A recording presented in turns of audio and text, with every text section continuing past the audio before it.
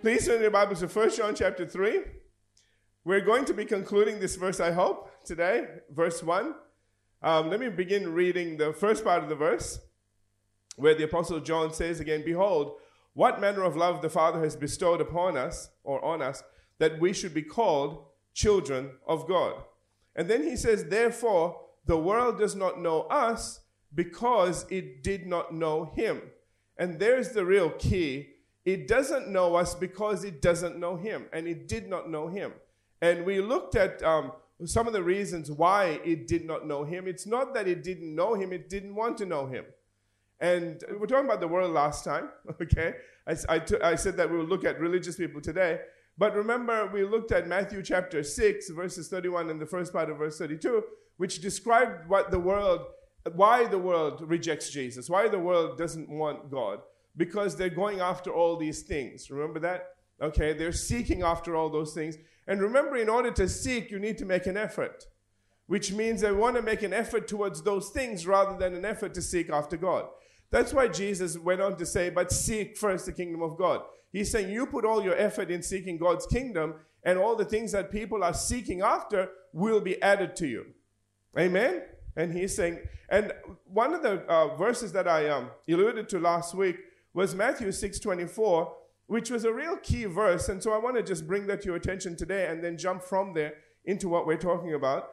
Jesus says that no one can serve two masters. Either he will hate the one and love the other, or he will be devoted to the one and despise the other. You cannot serve both God and money. I'm reading from the NIV. It says mammon in some translations. I want you to understand that if you're serving money, you can't serve God. And it's really interesting, the people that kind of serve money in a sense. And, you don't really serve money. You serve the thing that brings you money. Do you understand? And that is a real key thing, because everything that we do, we're going to find out today, we do as unto the Lord. They do as unto gaining money. I want you to see a difference here. And because they're after those things, they're going after, seeking after those things, they're making an effort to go after those things. See, it's not a bad thing to have money. In fact, I keep praying for you guys that you get all of it. Okay? Because in your hands, I believe at least it can be safe and be used to something good. You don't know the people that are out there, family. You have I think sometimes we look at ourselves and do we deserve this amount of money? And and the devil keeps doing that. He keeps turning the focus back on you. He never lets you see the horrible people that are out there doing horrible things with money. Because if you ever saw that or got a revelation of that, you'd go, hang on a second, if they didn't have that money, they wouldn't be doing that. And just for that reason, you'd go, okay, God, I know I don't deserve it, but they don't deserve it more, so I'll take it. And I'm trying to say, okay, you see what I'm saying? And it sickens you sometimes, the things that are going on out there, because they have money. If they didn't have it, they wouldn't be able to do it. And some of the influences that are coming through as well, in media, TV and movies and stuff, is just terrible. Why? Because they can pay for it. If they didn't have the money, we wouldn't know about it. That would be good. Some of those things. Anyway, so I want you to see this. I want you to understand that, the reason a lot of people don't want to know God is because they want to pursue other things, and God gets in the way. What they don't understand, and that's because of the religious God that has been preached. It's not because of God for who he really is. See, God designed you to excel at everything. God designed you to shine. Jesus said that you are a light, and he even described you as a city that is set on a hill. That's a very bright light, okay? And you need to understand that he wants you to shine. He wants you to be prosperous. He wants you to be blessed, and he wants you to excel at everything that you do, because he never designed and created anybody to do anything half good. We decide that. Amen. Now, that could be because you're in the wrong profession, okay? And you're really struggling because you're not meant to be there. Or you're just lazy. I said it, okay? All right? I'm assuming that if there's anybody here that's not excelling at something, it's not because you're lazy, it's because maybe you're in the wrong place. But I'm believing that you're all in the right place, okay? So there's that too. All right.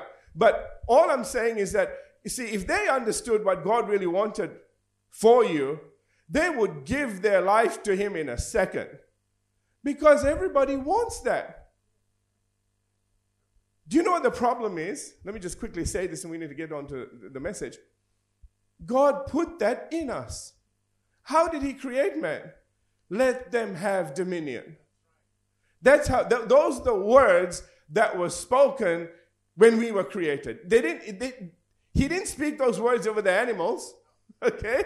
He spoke those words over us. He said, let them have dominion. Let them subdue everything. So this is what happens. We have that in us. Satan has come and used religion to tell us that that's the last thing God wants for you to do, is to have dominion, is to be on top of things, is to be the head and not the tail, above only, not beneath, and all that good stuff. Okay? It says the exact opposite of that. It says, no, God wants to beat you and test you and do all these horrible things to you. Like you have nothing else to do with your life except to let God know that you love Him, you love Him, you love Him. Are you all here? Listen, man, love isn't insecure. God doesn't come and say, there's not enough people saying they love me today. I don't feel loved. He is love. Do you know when you read Corinthians, boy, we're all right off track. This is going to take another week, okay? Sorry. Maybe you need this. When you read Corinthians, you begin to understand that love is patient. Love is kind. Love doesn't seek after its own stuff. Love is not looking for validation. Can I just, okay? Love isn't looking for everybody to say, I love you, I love you, I love you. Love is always looking to give. We see that in John 3:16, for God so loved that He gave. He didn't ask for anything, He just gave. Are you all with me? Amen? So if we begin to understand, why am I spending some time on this? Because this is where everything goes wrong. This is why the world doesn't want to know God. Because they think as soon as you come to Him, He starts to take stuff from you. You have no idea. Yeah, but, I have to give up stuff. Yeah, it's killing you. Okay? That's what a parent does. When, a parent stops a child from doing things that destroy them. They will always lead them to things that will bless them. Amen? Don't think you're doing God a big favor by giving up things that are killing you. Can I say this? The time that you take to do the things that are killing you, you could be doing that will bring you life. That will bring you success. Are you all here? See, one of the things that the devil does, I'm getting off track, never mind. But, let me just share some of this stuff with you because this is where I guess the world's mentality is. A lot of times what the devil does is he'll waste your time. It is that one commodity that you can't get back. Now, God can do some pretty amazing things in reverse time, but, let me say this, and He will do that. He will redeem your time. If you come to Him and you repent, then the time that you lost, somehow He'll make it up. He does that. He's God, okay? He can do some amazing things, all right? Okay, I've seen that, all right? But the thing you need to understand is that that's what the devil is after, to take your time away from you. Every time he tempts you to do something and moves you in a direction that is selfish, it is something that is wasting your time and by extension, wasting your life. Do you understand that your life is measured in time? We have so much time we're on this earth and then we're gone. Amen? What are we doing with that time? Now, don't go crazy with it, but okay? But you understand what I'm trying to say here. I only want you to think about that, not so that you add to your plate another 100 things, okay, so that you're doing 600 things now. No. I want you to think about this when you want to do something that is unproductive, that is not good. Ask yourself, do you really want to waste your life on that? Are you all here? Amen. Moving on, okay? But this is really what I want to draw your attention to is that's really what, Jesus is saying here when he says you can't serve two masters. If you serve God, and in order for you to serve God, you need to know that he wants the best for you. Amen? And that's what a lot of people don't understand. Why you're dedicated to him, why you come to church, why you give money at church. I mean, sheesh. You give up your time and then you give money as well. I mean, really, what for? Just stay at home. Watch the footy. Use that money for a barbecue. And everybody didn't come to church next week because they stayed at home. All right, now. No, listen. There are principles that you are putting into work. Because the Bible says if you give as unto God, then it will be given back to you. Pressed down, shaken together, running over. You realize you're like a farmer. Okay? You're like a farmer that puts seed into the ground. That's your money, okay? Put seed into the ground and understands that it will take a little time, but what you get back from it is a bunch more seeds and fruit that goes with it. Amen? So you get to eat from it, and you also get to replant. That's why it says he'll give seed to the sower. Amen? And so that's our way of thinking. The world can't understand that. The reason it can't understand that is because it doesn't understand Jesus Christ. It doesn't want to know him. Because again, they're under the false idea that they can do better on their own. Now, yes, people can be very successful on their own. But to what end? And at what price? Do you hear what I'm saying? Okay, let's move on. We looked at the rich man. In fact, we looked at two rich men last time in Luke chapter 12 and Luke chapter 16. The first one we talked about building more barns, because that's all they're focused on. It's about how do I get more and how do I keep the more that I got. And Jesus called that person a fool because he said, you're going to die and all the stuff you held for yourself, somebody else is going to get it. When you're gone, you can't take it with you, okay? It's not an eternal plan. Amen. And the next thing that we saw was in looking at another rich man, and I don't know whether Jesus kind of continued this on or whether it was a totally different person, but we saw the story about the rich man and Lazarus, and at the end of his life, he was in hell. Now, I told you not all rich people go to hell. Okay, these are covetous people, okay? Which the Bible says don't become that way. Don't become covetous, amen? And see, one of the reasons why God says to, bring your tithe into the storehouse and all the rest of it, he wants to teach you how to let go of things. People just want to hang on to stuff, and the more you hang on to it, it's like the monkey that, grabs the seed in the bottle. I told you the story that they tie a rope to a bottle and stick a seed or whatever in it, or a fruit in it, and the monkey just puts his hand in, closes his fist in there, and he can't pull it back out. And they just catch him and come on and just knock him in the head, and they got another monkey. Because they won't let go. If they just let go, they're free. Amen? Read into that. Okay. Some things I tell you not to read into, that one you need to read into. All right, let's move on.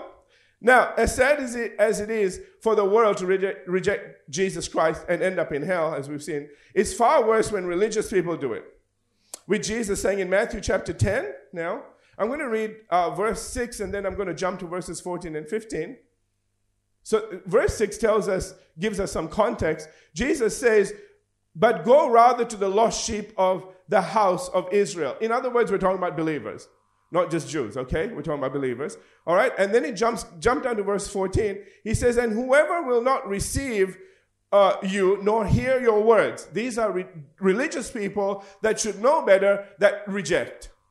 Okay? He says, when you depart from that house or city, shake off the dust from your feet. Verse 15, assuredly I say to you that it will be more tolerable for the land of Sodom and Gomorrah, you all know Sodom and Gomorrah, right? Bad place, okay? In the day of judgment than for that city. Wow. That's huge, isn't it? You think about that. It will be more tolerable for a place that was known for wickedness and doing all sorts of very, very bad things. I could use other words, but I'm just going to say that. Okay, all right? it's going to be more tolerable for them than for the city that rejects Christ. Wow. Let's take a look at the kind of people that do that. We find these same religious people spoken of in Acts chapter 7. When Stephen reproves them for the death of Christ, and let's pick it up in verse 51. I'm going to read from the New Living Translation. He says there, this is Stephen speaking to the religious Jews there, okay? He says, you stubborn people. Listen to the next thing he says. I love this translation. He says, you are heathen at heart. Isn't that interesting? That you can be religious and heathen at heart. You know, that's what religious people generally are. Heathen at heart, okay? They're very white on the outside. They all wear the right length dress, and they all look a certain way, and they all speak a certain way, but they're heathen at heart. See, this is the reason why God looks on the heart. You know, some of us may not look so great. I always wear black. You know what I'm trying to say? But you know what? God looks on the heart. And while everybody else is measuring skirt lengths and all that sort of stuff, and that's a sleeveless top. We can see all kinds of things when you lift your hands. You know, all that. Now, I'm just saying, man, God just talk to you for a minute here, okay? You know, people go nuts about things. My question is, why are you looking? Anyway, so, you know, no, but the thing is, see, they focus on that.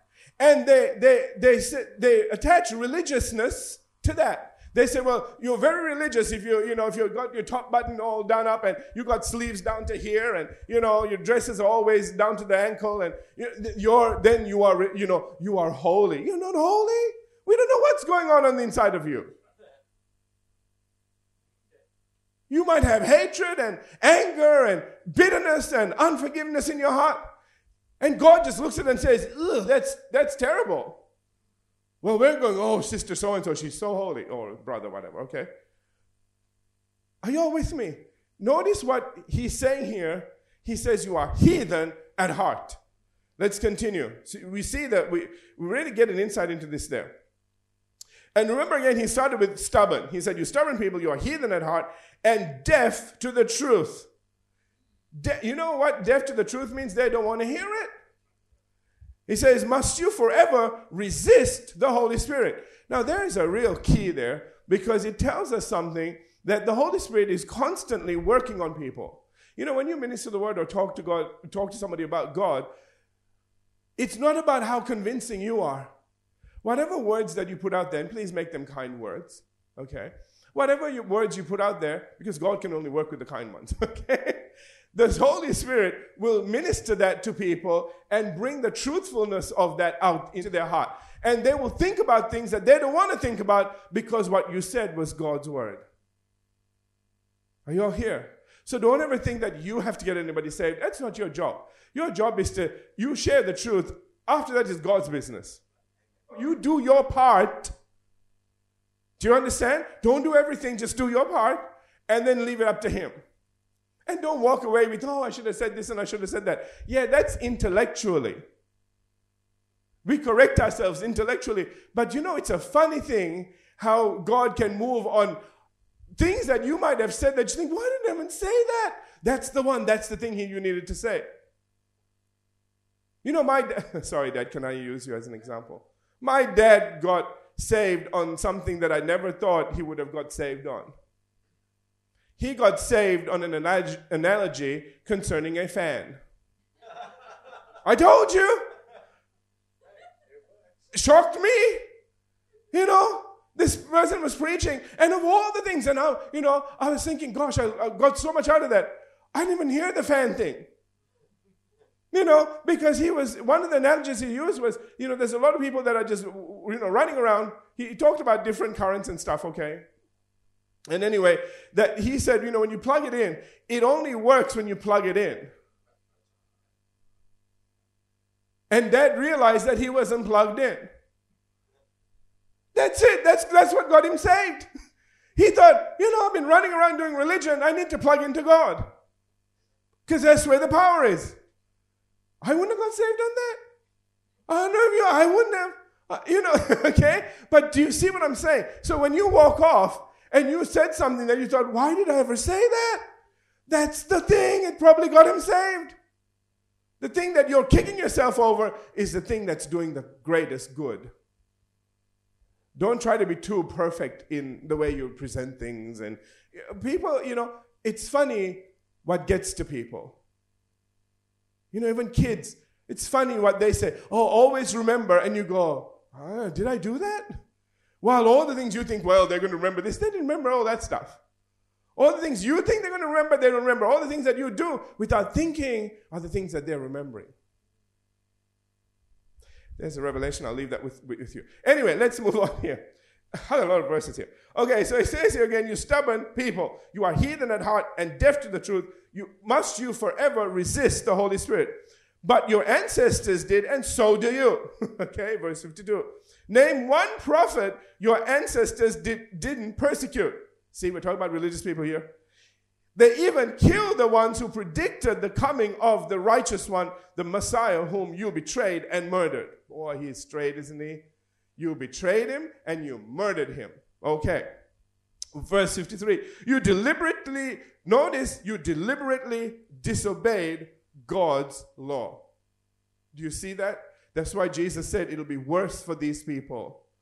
Because what they're doing deliberately. They know better and they're doing it anyway. All right. You deliberately disobeyed God's law, though you received it from the hands of angels. Verse 54. The Jewish leaders were, this is their reaction. The Jewish leaders were repenting and were mournful of their horrible attitude and that they murdered their Messiah. It's not what it says. It says the Jewish leaders were infuriated by Stephen's accusations and they shook their fists in rage. Verse 55. But Stephen, full of the Holy Spirit, gazed steadily upward into heaven and saw the glory of God, and he saw Jesus standing in the place of honor at God's right hand. And he told them, look, he shouldn't have said this. They're already upset. He says, look, I see the heavens open and the Son of Man, the guy that you murdered, standing in the place of honor at God's right hand. Now you'd think at that point in time, they would go, oops, we done messed up. Again, not what happens. Verse 57, and they put their hands over their ears. Remember the people that refused to believe. They put their hands over their ears, and drowning out his voice with their shouts, they rushed at him. Are you beginning to see something here? Verse 58, they dragged him out of the city and began to stone him. This is their response to the gospel. The official witnesses took off their coats and laid them at the feet of a young man named Saul. This is Paul, okay? This is the same Paul that's going to say, I have wronged no man, because he understood the power of the new birth. When he says you are a new creation, all things have passed away. Is that 2 Corinthians 5:17? Behold, all things have become new, and all things are of God. He got that revelation. He understood that that person died on the road to Damascus when Jesus Christ appeared to him. Amen? And he received him as Lord straight away. That was a good move. But here, he's very bad. Okay, verse 59. Hey, we all had a past, right? This one's his. All right. Thank God nobody died in mine. Verse 59. And as they stoned him, Stephen prayed, Lord Jesus, receive my spirit. And the next verse just really blesses me. And he fell to his knees, shouting, Lord, don't charge them with this sin. Wow. And with that, all the translations except this one says he fell asleep. And I prefer that, because something miraculous happened. He didn't just die, he fell asleep. See, God just said, no, it's enough. I'm not going to give them the satisfaction of killing you. I'm going to just bring you home right now. End of story. And it's very interesting how the Bible talks about Christians as falling asleep. Do you know why? Because we're going to wake up in glory. Hallelujah. Amen. Amen. All right. So what we see here are people who not only refuse to believe, but who actively oppose and rebel against the truth. And it is these people that Jesus makes reference to now in Matthew chapter 8, verses 11 and 12, when he says, "And I tell you this, that many Gentiles will come from all over the world and sit down with Abraham, Isaac, and Jacob at the feast in the kingdom of heaven." I'm reading from the New Living Translation again. "But many Israelites, those for whom the kingdom was prepared, will be cast into outer darkness, where there will be weeping and gnashing of teeth." Do you know why they're weeping and gnashing of teeth? Because they're upset that they're meant to be up there and they're not. Why? Because of what they did right here. They refused, they rebelled, and remember Jesus said again, it's going to be worse for them. And so it is these people, in addition to those mentioned in 2 Corinthians 4:4, that the Apostle John is making reference to, who neither know us nor understand us, just as much as they neither want to know the Lord, let alone understand him. Are you all with me now? Why? Because if they don't know him, and to know Jesus Christ means to receive him. Do you understand? All right. Just like, when they talk about knowing the truth, you shall know the truth, and the truth shall set you free. Okay. And I've spoken about this, that only the truth you know sets you free. The truth won't set you free. People say that, but it's not true.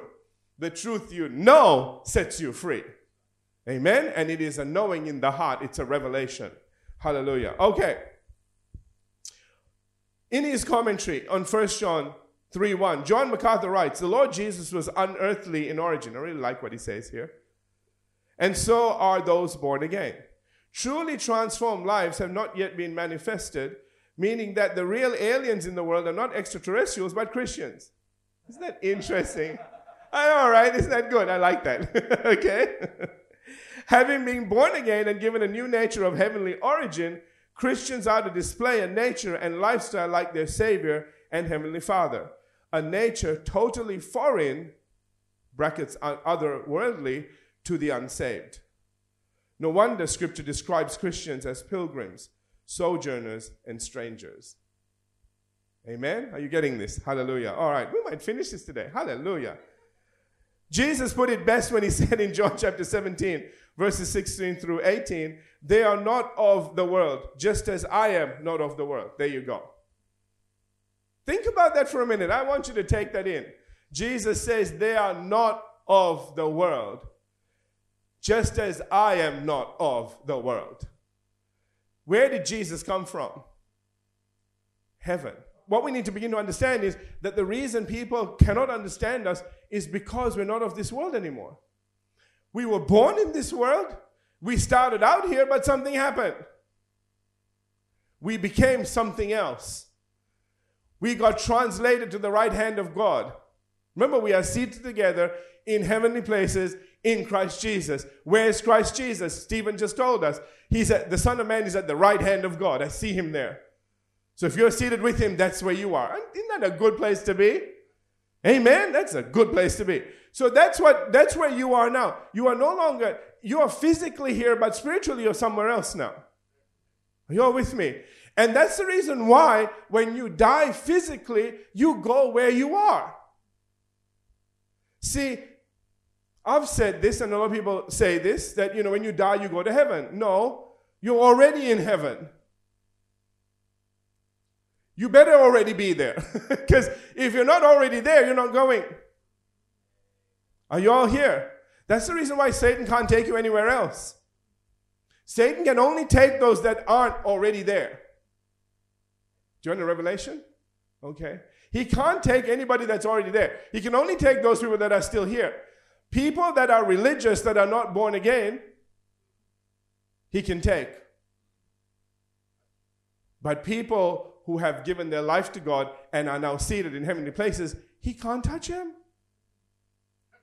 Because they're not here to touch. Are you all with me? Amen. All he can do is harass you. Okay? Make life difficult for you. But you can do the same thing to him. Amen. Amen. All right. So let me continue here. John 17, I read verse 16 again, which Jesus said, "They are not of the world, just as I am not of the world." Verse 17, he says, "Sanctify them by your truth. Your word is truth." Boy, we can preach on that, but we won't. Verse 18, he says, "As you sent me into the world, I also have sent them into the world. So notice that you are in the world, but you're not of the world. That's where it comes from, by the way.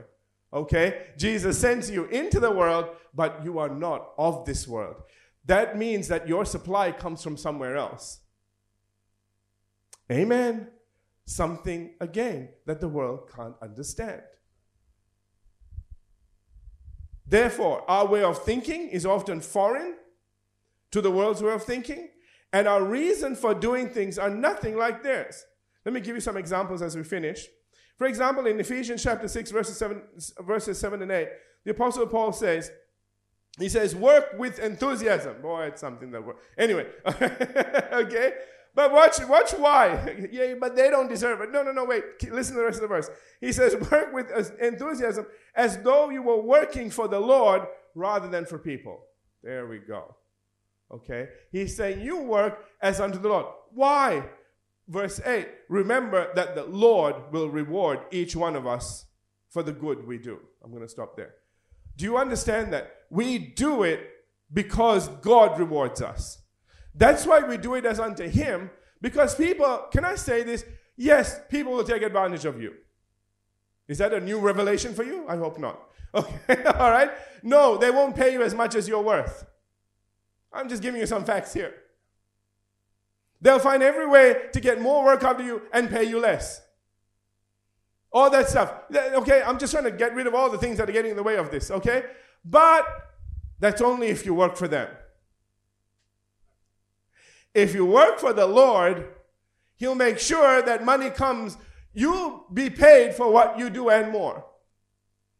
The job may pay you some of it, but you money will come from other places. Can I just say that? Okay, you'll find that things are happening, that you have a bit of, maybe you guys need to keep a little bit of track of things. You buy things on sale. Every time you go to buy something, it's half price. Do you know what that tells you? Your pay just went up.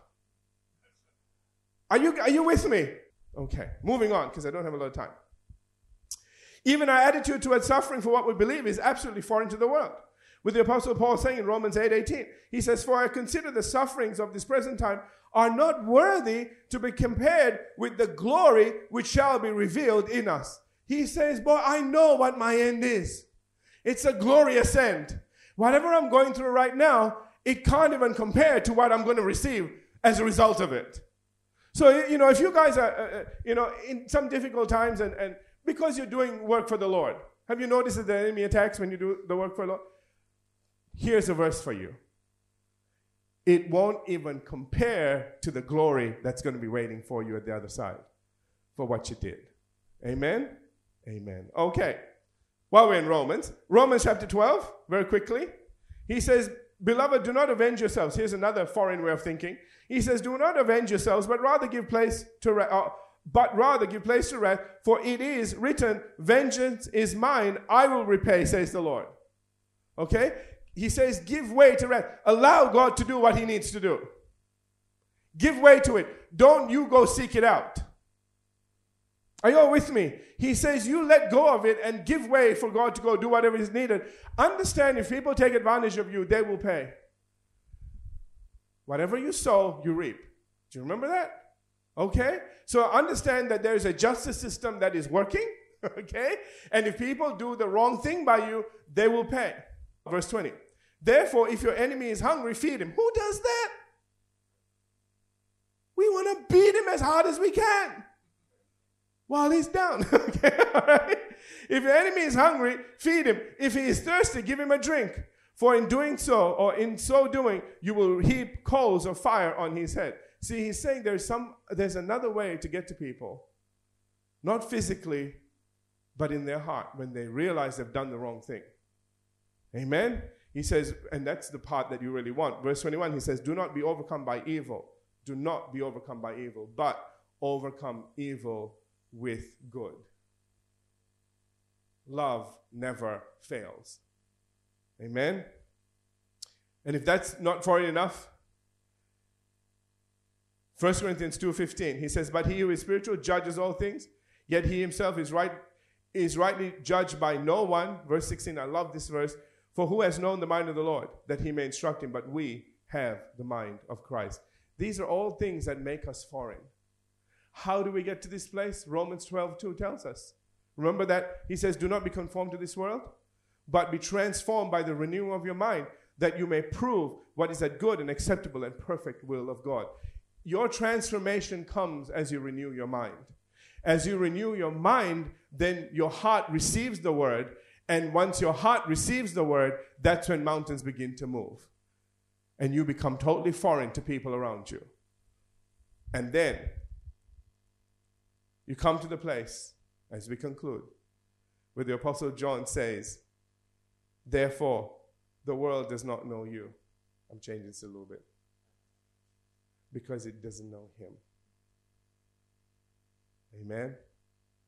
Let's have every head bowed, every eye closed. Father, we thank you today for your word. And Father, we thank you for all this wisdom, insight, and revelation that we have received.